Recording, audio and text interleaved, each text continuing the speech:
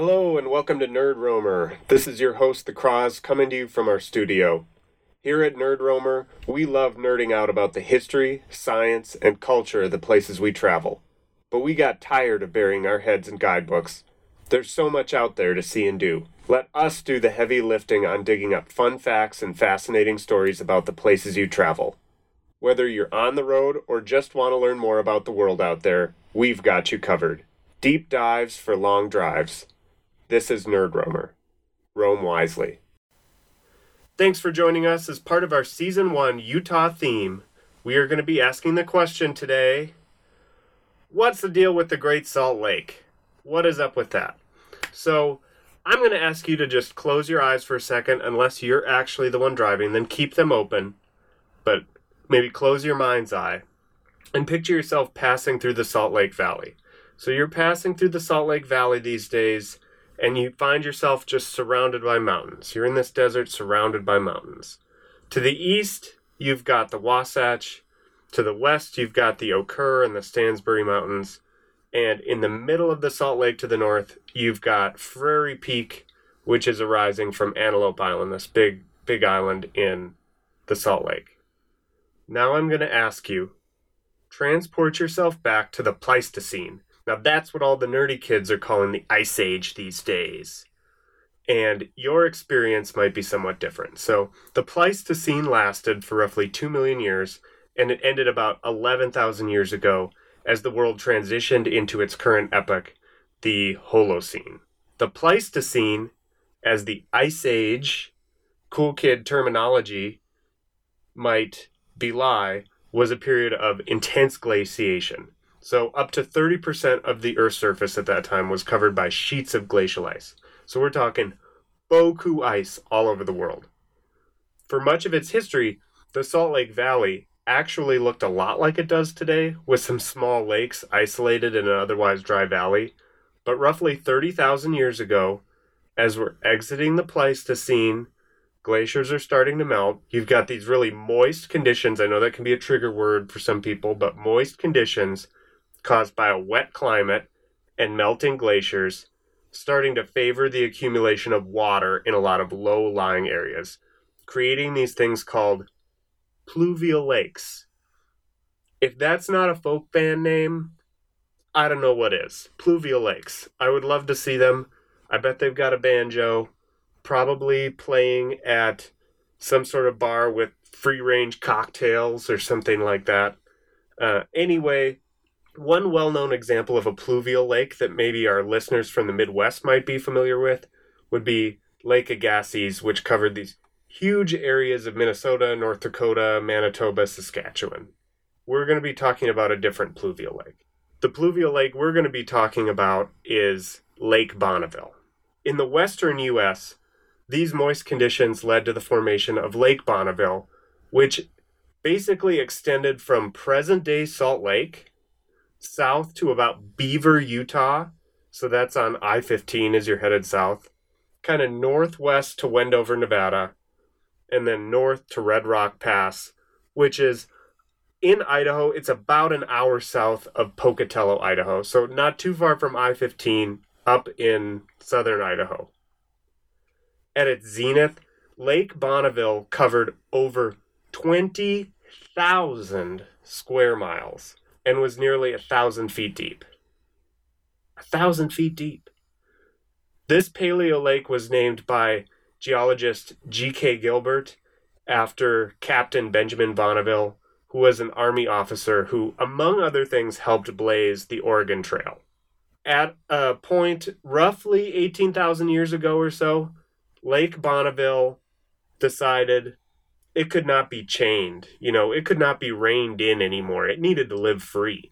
And so it escaped its basin, crossing over Red Rock Pass into southern Idaho and flooding the Snake River drainage en route to the Pacific Ocean. The peak flow of this flood when Lake Bonneville breached Red Rock Pass was 35 million cubic feet per second. The scale for some of these geologic events is just enormous to think about. 35 million cubic feet per second. Just to put that in perspective, that is 5 times higher than the flow of the largest modern-day river, which would be the Amazon. So this obviously is going to leave a big impression on the land.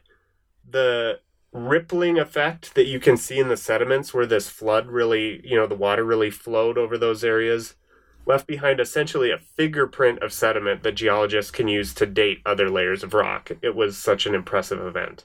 By 11,000 BC, the lake had kind of receded to its current level, and we were left with basically our modern-day lakes. So the three big modern-day lakes that are kind of left from Lake Bonneville are Sevier Lake, which is kind of a seasonal, quasi-dry lake in southern Utah, kind of down towards Beaver.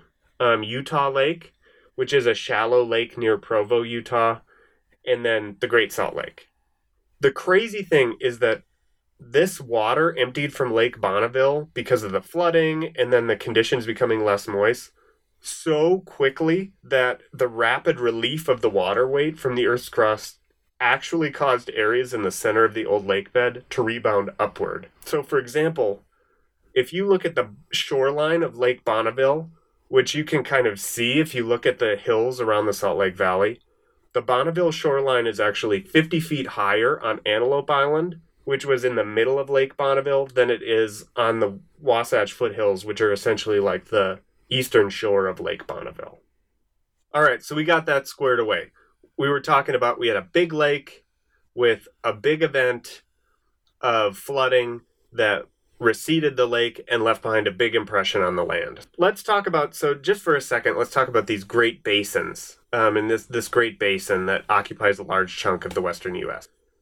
The Great Basin is an area that covers a large portion of Nevada and Utah, as well as parts of Idaho, California, Colorado, Oregon. And it's North America's largest endorheic basin, meaning that it is this big bowl of land that water flows into with really limited or no means of draining out of. The Great Basin itself is not really one large basin, but it's kind of crisscrossed by a number of north-south mountain ranges separated by smaller basins in between, leading to this kind of basin and range topography that you'll hear people talk about. And this is what, if you look at a map, this is what gives Western North America this kind of ribbed appearance on topographic maps. The basin itself is largely desert. You've got hotter deserts to the south and high cold deserts to the north. The mountain ranges rising from this desert make these little islands of alpine or montane forests that often have really unique plant and animal species because they're so separated from one another. So it's just like different, like Darwin's finches arose on the Galapagos Islands. These are like little islands of forest that different species can kind of branch off on. Most of the precipitation in the Great Basin falls as snow on these islands of elevated land, and this snowmelt kind of runs off into rivers that eventually lead to different sinks throughout the basin. So these include the Great Salt Lake would be an example of one of these sinks, Utah Lake, and then even if you think about some other areas in the Great Basin, something like Lake Tahoe or Pyramid Lake in Nevada and California would be an example of another sink system. Let's get nerdy about lakes for a second. So closed lakes such as the Great Salt Lake or Pyramid Lake in Nevada tend to become saline over time. And why is that? So without any outflow, these lakes take in water from streams and runoff from the mountains that's laden with minerals. So you've basically got this bathtub that you're filling up. The water itself eventually reaches an equilibrium in which it's evaporating or seeping into the ground at the same rate that it's coming in. And you have to remember that when the water's evaporating, it's just the H2O. It's just the water molecules that are evaporating. And it's leaving behind all those dissolved minerals. It's leaving behind sodium, chloride, magnesium, all that stuff. So gradually over time, it stands to reason that if you're dumping in minerals in water, but only removing the water, the concentration of the minerals is eventually going to be higher than it is in the water coming in. It's going to concentrate, get more salty, get more minerally. There are a lot of different factors that can influence kind of where the salt level settles out. The mineral content of the water flowing in can make a big difference. The surface area of the lake can make a big difference. Having a deep versus a shallow lake can affect it. Basically, that all will play into the evaporation rate. Pyramid Lake in Nevada is deeper than the Great Salt Lake and actually contains more water despite having less surface area. And it is able to maintain a lower salinity than the Great Salt Lake. So Pyramid Lake is a sink just like the Great Salt Lake, but its salinity is roughly 0.5%. For reference, seawater, if you're out in the ocean, gallivanting around, you get splashed in the mouth with water, that is going to taste really salty. Seawater is at 3.5% salinity. Human blood is roughly 0.9%.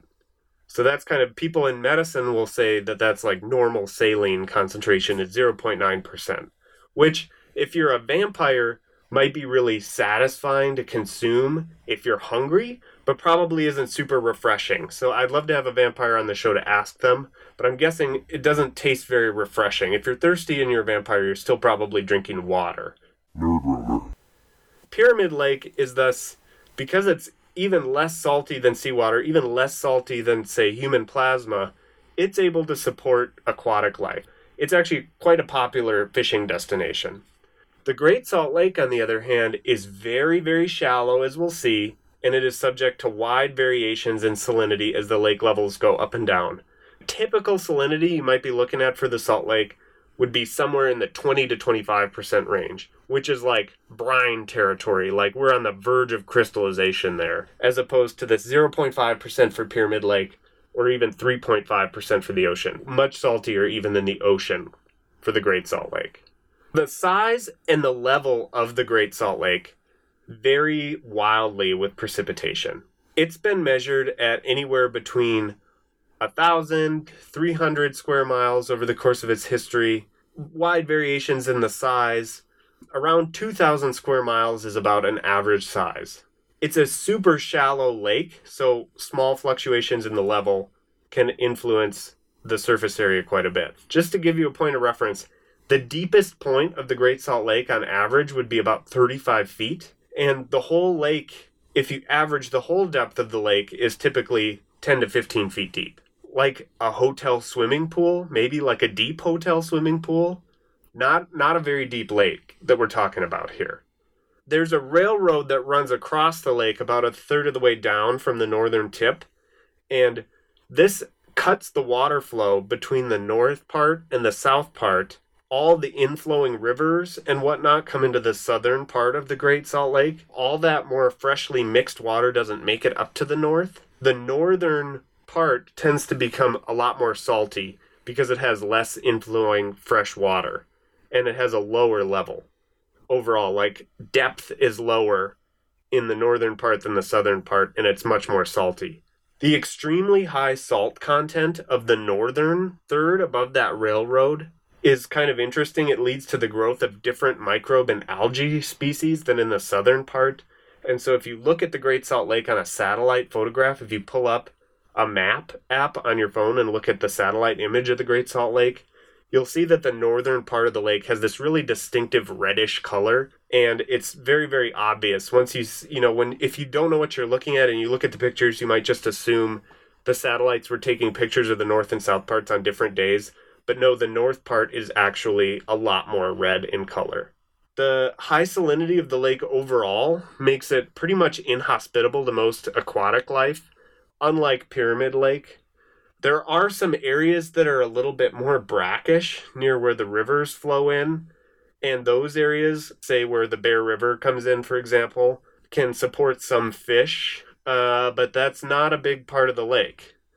Otherwise, the lake essentially hosts, in terms of actual aquatic creatures living in the lake, two main types of animals to consider. So one is brine shrimp. So they can live in brine, which is basically, what the Salt Lake is. Brine shrimp, you might know, I used to get these sometimes as a present when I was a kid. You would know them as sea monkeys, would be one way that they're marketed. These little pet brine shrimp critters.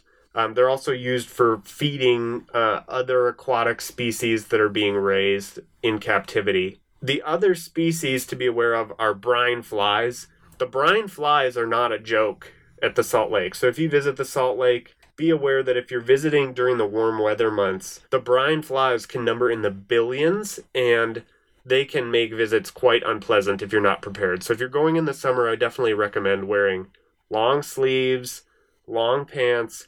I really recommend, people think that this is overkill when I recommend this, but you'll see the people out there hiking that are having a good time are wearing head nets. I recommend you get a head net. They're very cheap. You can get them online or at any camping store, and it'll make a world of difference because these brine flies just number in the billions. Consequently, between this abundance of insect life, especially during the warmer weather months, you've got the marshes around the Salt Lake. This is a very hospitable place for a lot of bird life. So it's one of the main migration thoroughfares in the middle of the country for birds migrating between the tropics and the Arctic tundra.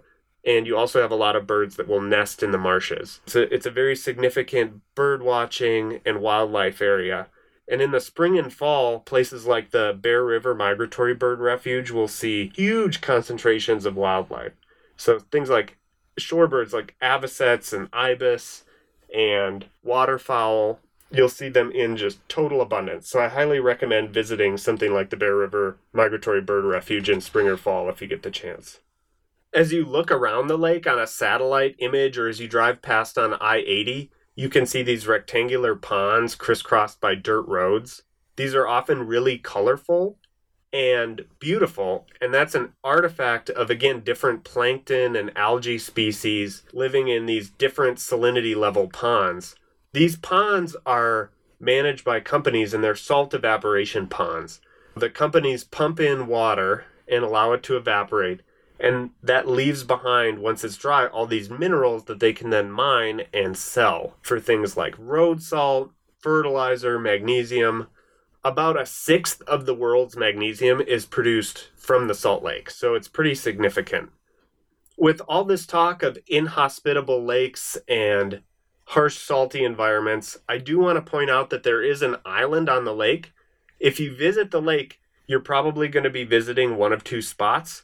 If you're just passing through on I-80, the Great Salt Lake Marina is a small state park on the southern shore that is a good quick stop if you just want to see the lake, get an overview of the flavor, and kind of move on with your road trip. If you are in Salt Lake for a little bit more time and you want to maybe immerse yourself a little bit more in the lake ecosystem, I think Antelope Island is a good pick. So this is a protected state park.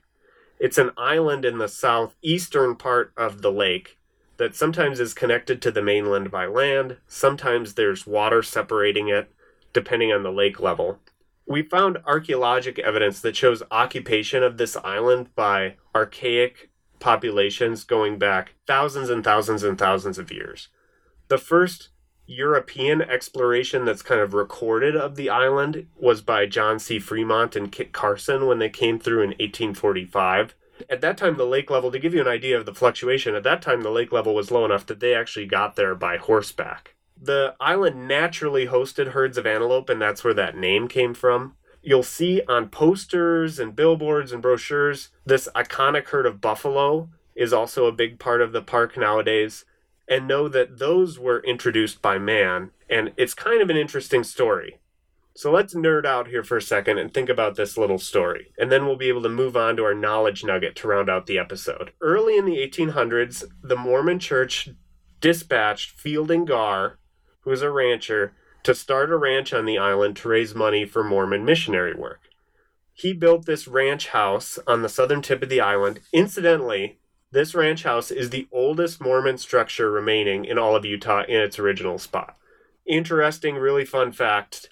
You can visit it if you visit the island today. Eventually, he sells off the ranch and the rest of the island. It's purchased by a man named John Dooley, and his idea was to turn the island into a tourist destination in addition to the ranch. Now, you'll see today with the state park, this was not a bad plan. These days, it's quite a popular state park for people to visit.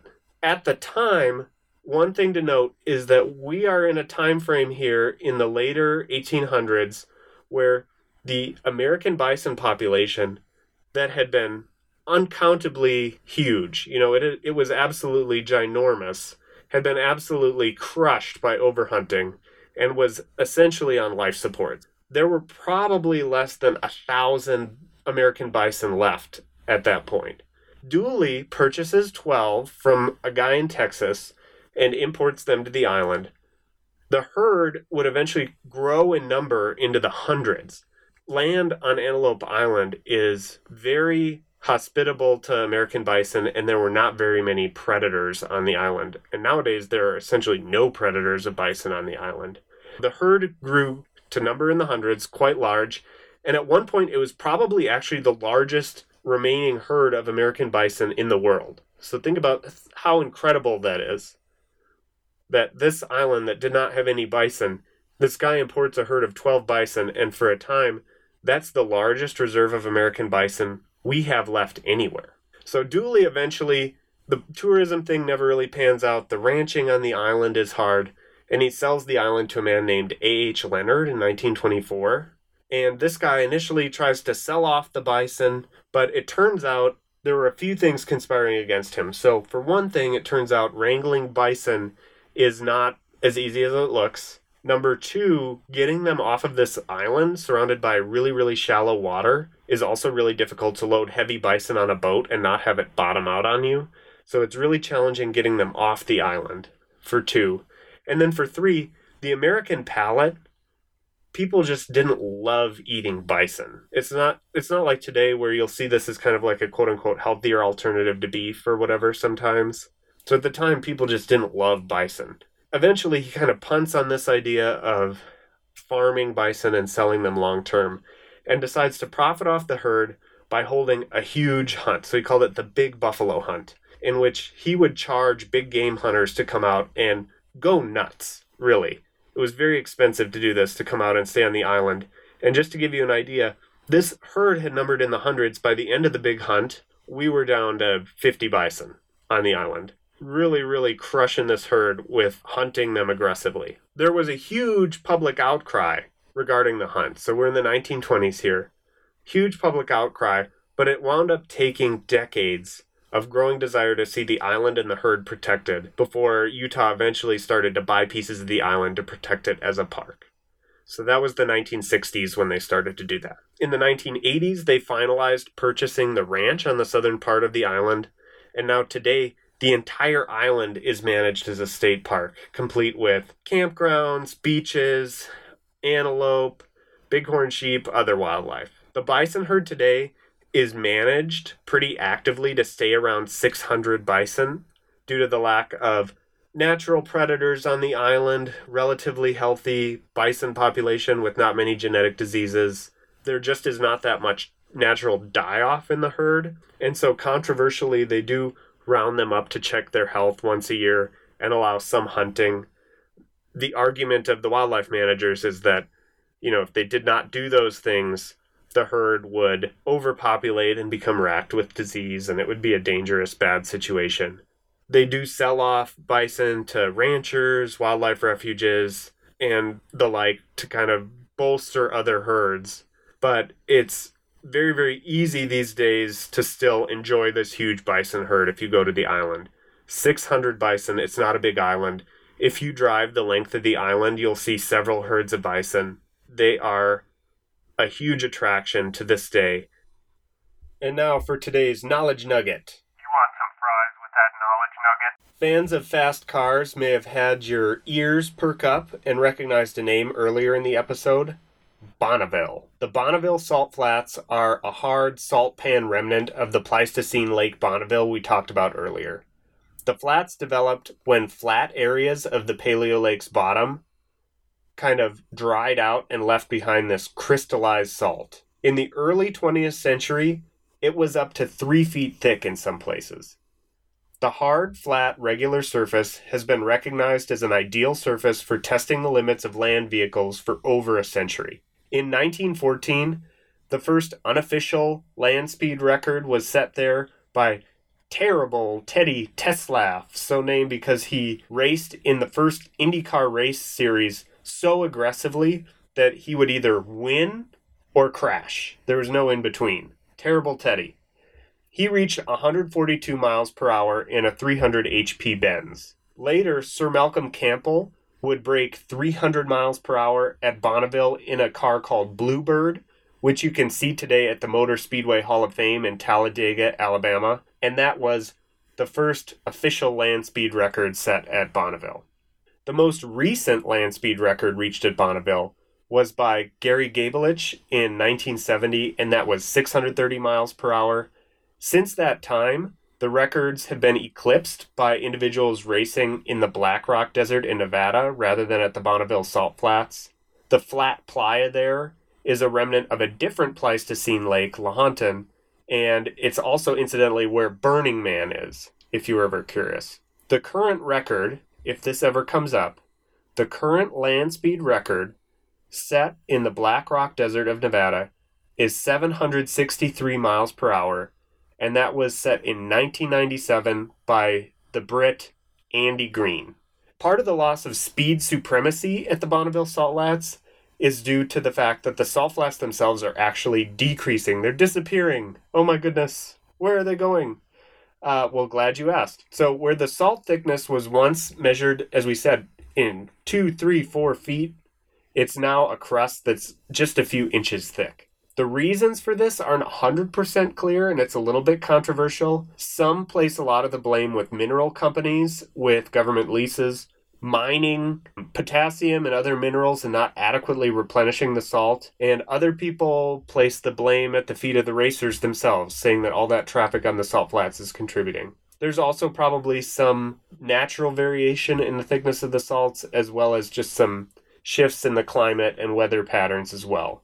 In any case, the area of the salt flats usable for racing has decreased. The courses now have to be set up at roughly half the length necessary for elite racers to challenge the world speed records.